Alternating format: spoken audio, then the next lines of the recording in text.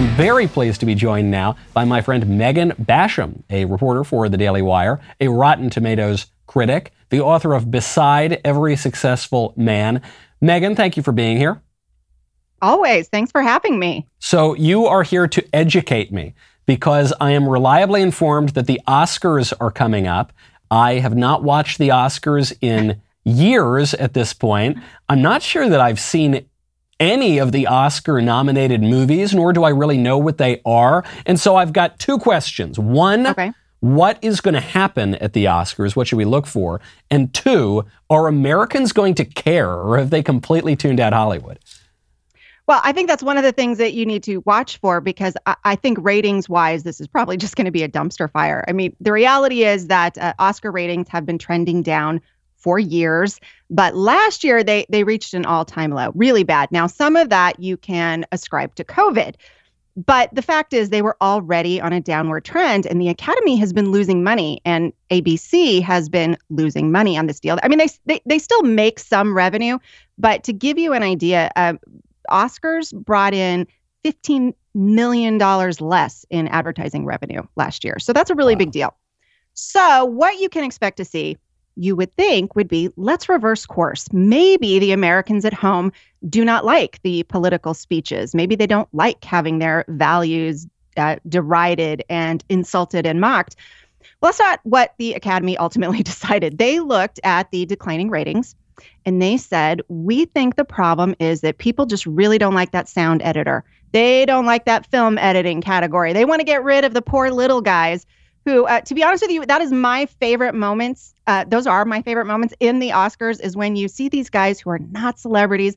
They're not well known. They get their big moment. They're never political. They always thank their wives and seem really sincere. So what they've decided to do is cut those guys out of the show. Wow, because I agree with you. I used to watch the Oscars as a kid all the time, and I thought those were some of the most enjoyable categories. The celebrities, they always get the attention and the accolades, so it's fun. Or the short film category, some random person who you've never heard of gets up and is just very sincere and thanks the Academy. We used to joke that the way to give a proper speech is you go up and say, "I just want to thank the Academy," and now you basically don't even see that. You see someone go up and say Donald Trump is really bad, and men are really women, and abortion is really good, and okay, now maybe we'll be played off because my personal political speech has gone on for so long that we're going to run out of airtime. So they've doubled down on this.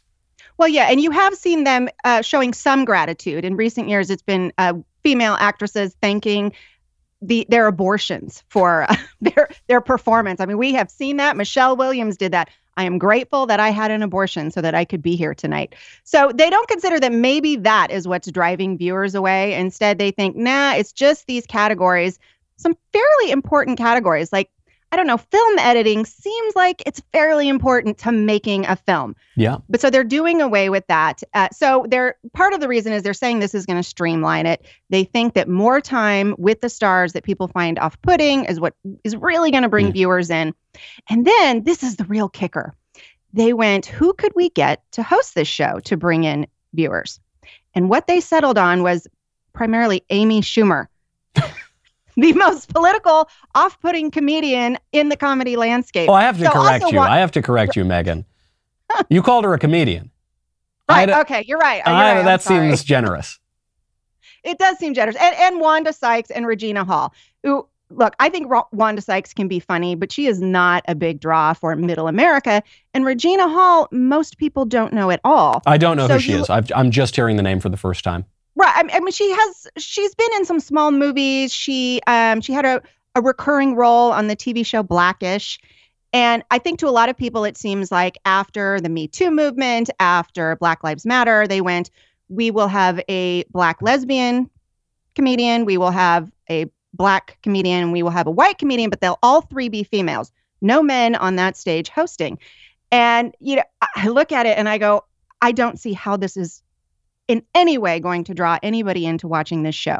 So I think those are the two main things to look for. As far as the movies, there were some that I liked, but I'm going to tell you, these are very, other than Dune, these are not films that most people have seen. There's movies like Power of the Dog, which is another gay cowboy movie. Coda was a good movie, but it's about a child of deaf parents. It was actually a sweet movie, but it's not very well known. So you just have a lot of films that people haven't heard of, they haven't watched, and they're not going to care. How many gay cowboys are there? They've been making these movies for decades now. I mean, more than 20 years at this point. I guess you saw this really begin 30, 40 years ago, this split between movies people see and movies that nobody sees. Maybe you and I see. I used to occasionally go see some kind of indie movies. The gay cowboy thing never did much for me, but some, you'd go, and now even for me, it's too much. And I like the artsy kinds of movies. So you've got this split now. Is there ever any turn back that we can hope for, that you're going to see a popular movie be nominated again? Well, and actually it's sort of affected the entire film landscape in a way that's really negative, because they used to try to make really good popular movies, movies that were popular that could also qualify as a Best Picture. And now you've seen such a split that the art house movies are getting more and more esoteric, less appealing to the general audience, whereas the popular films, they're all superhero movies, which, I like a superhero movie, but I would also like some other popular movies as well. So I think that is part of the divide that's going forward. And I don't know, I think probably not, because of the streaming revolution. Our content has become all the more fractured. So quite honestly, I see no sign that they're going to pull back from irrelevance here. I guess it's a step in the right direction for the Academy that they were able to get a host this year, because after the Kevin Hart debacle, no one wanted to host anymore. It was it's sort of like giving the Republican response to the State of the Union. It's the worst job. It's the end of your career, and nobody wants. So they would have a hostless Oscars.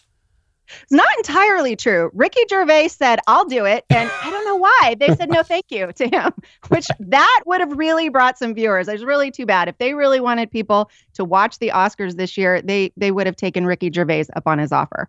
It does make me wonder. I'm looking now at what the Democrats are doing.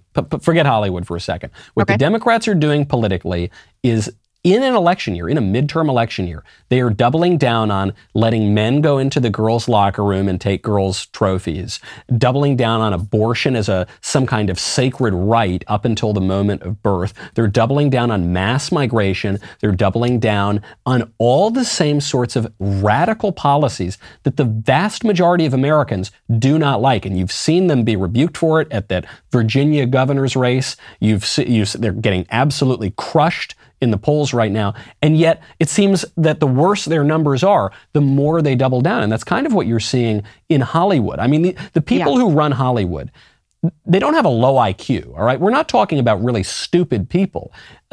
So they must know that the majority of Americans don't like this stuff anymore. And what's their answer? Amy Schumer, one of the least funny, most nauseating, shrill, politically annoying. She's the niece of Chuck Schumer, for goodness sakes. That's the answer that they've got to their problem?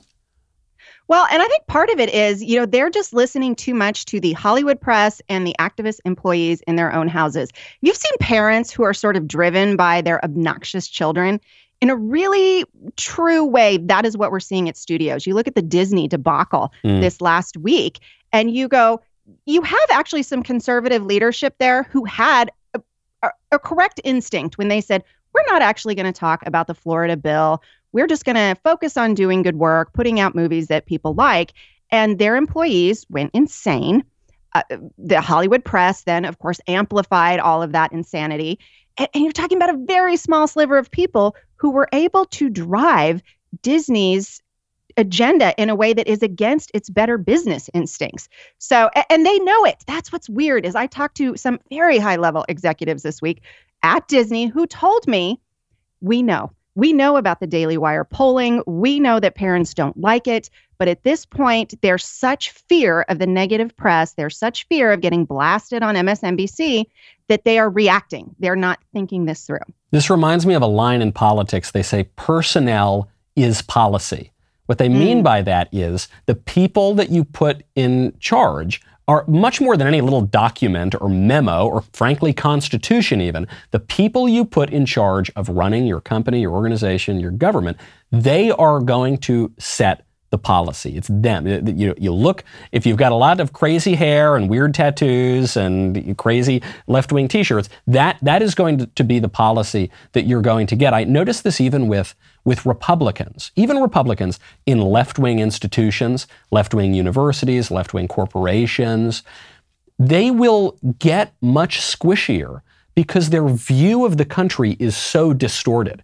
They're only around liberals. They read the New York Times. They think that this represents the majority of Americans when it represents a very small portion of them.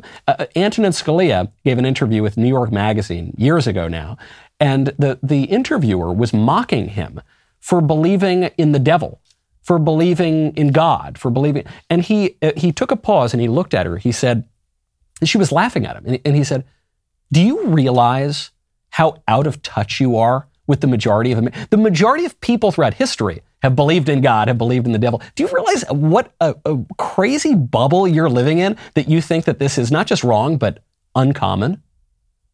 Right. And that was the strangest thing to me, to talk to some of these guys and hear that they know, and yet they're under the perception that they are going to be more damaged by this negative press than they are by, let's say, stories that reflect what Ron DeSantis has done and said, we're going to stand strong, or, I don't know, fire some of these crybabies and these cry bullies, I've heard it called. And that really is what they are, cry bullies within these organizations who are, they're in the mailroom trying to tell the board what to do, and the board is letting them. So the insanity of the lack of leadership it just kind of blows your mind. Though it did blow my mind to hear that some of these guys high up in Disney listen to Daily Wire and watch Daily Wire products. Well, I do love that. I hope they check out my docuseries, Fauci Unmasked. Right. Maybe then we'll get some good policy coming out of the administrative state. Because, what you're describing is the inmates running the asylum. But it actually is just striking me now when we say these Hollywood execs, they're not dummies, okay? They're well educated, they've got high IQs. Maybe they just feel that the political power in this country, the power that can really threaten them, it's not the people, it's not even really the customer base, it's the liberal press, it's the woke employees, it's the blob. It's just that kind of big liberal blob. There actually might be something to it. Megan, in just the few seconds we have left, where can people find you? Oh, well, you can find me at the Daily Wire, of course. And you can find me once a month now on Andrew Klavan's show, which is probably my favorite part of my month. We get to chat about culture and entertainment and all of these, great things that make life more entertaining and more worth living. And you can always find me fighting with people on Twitter at Meg Basham. That's great. That is enough to get me to tune into Drew's show, to tune into the Andrew Klavan Show once a month.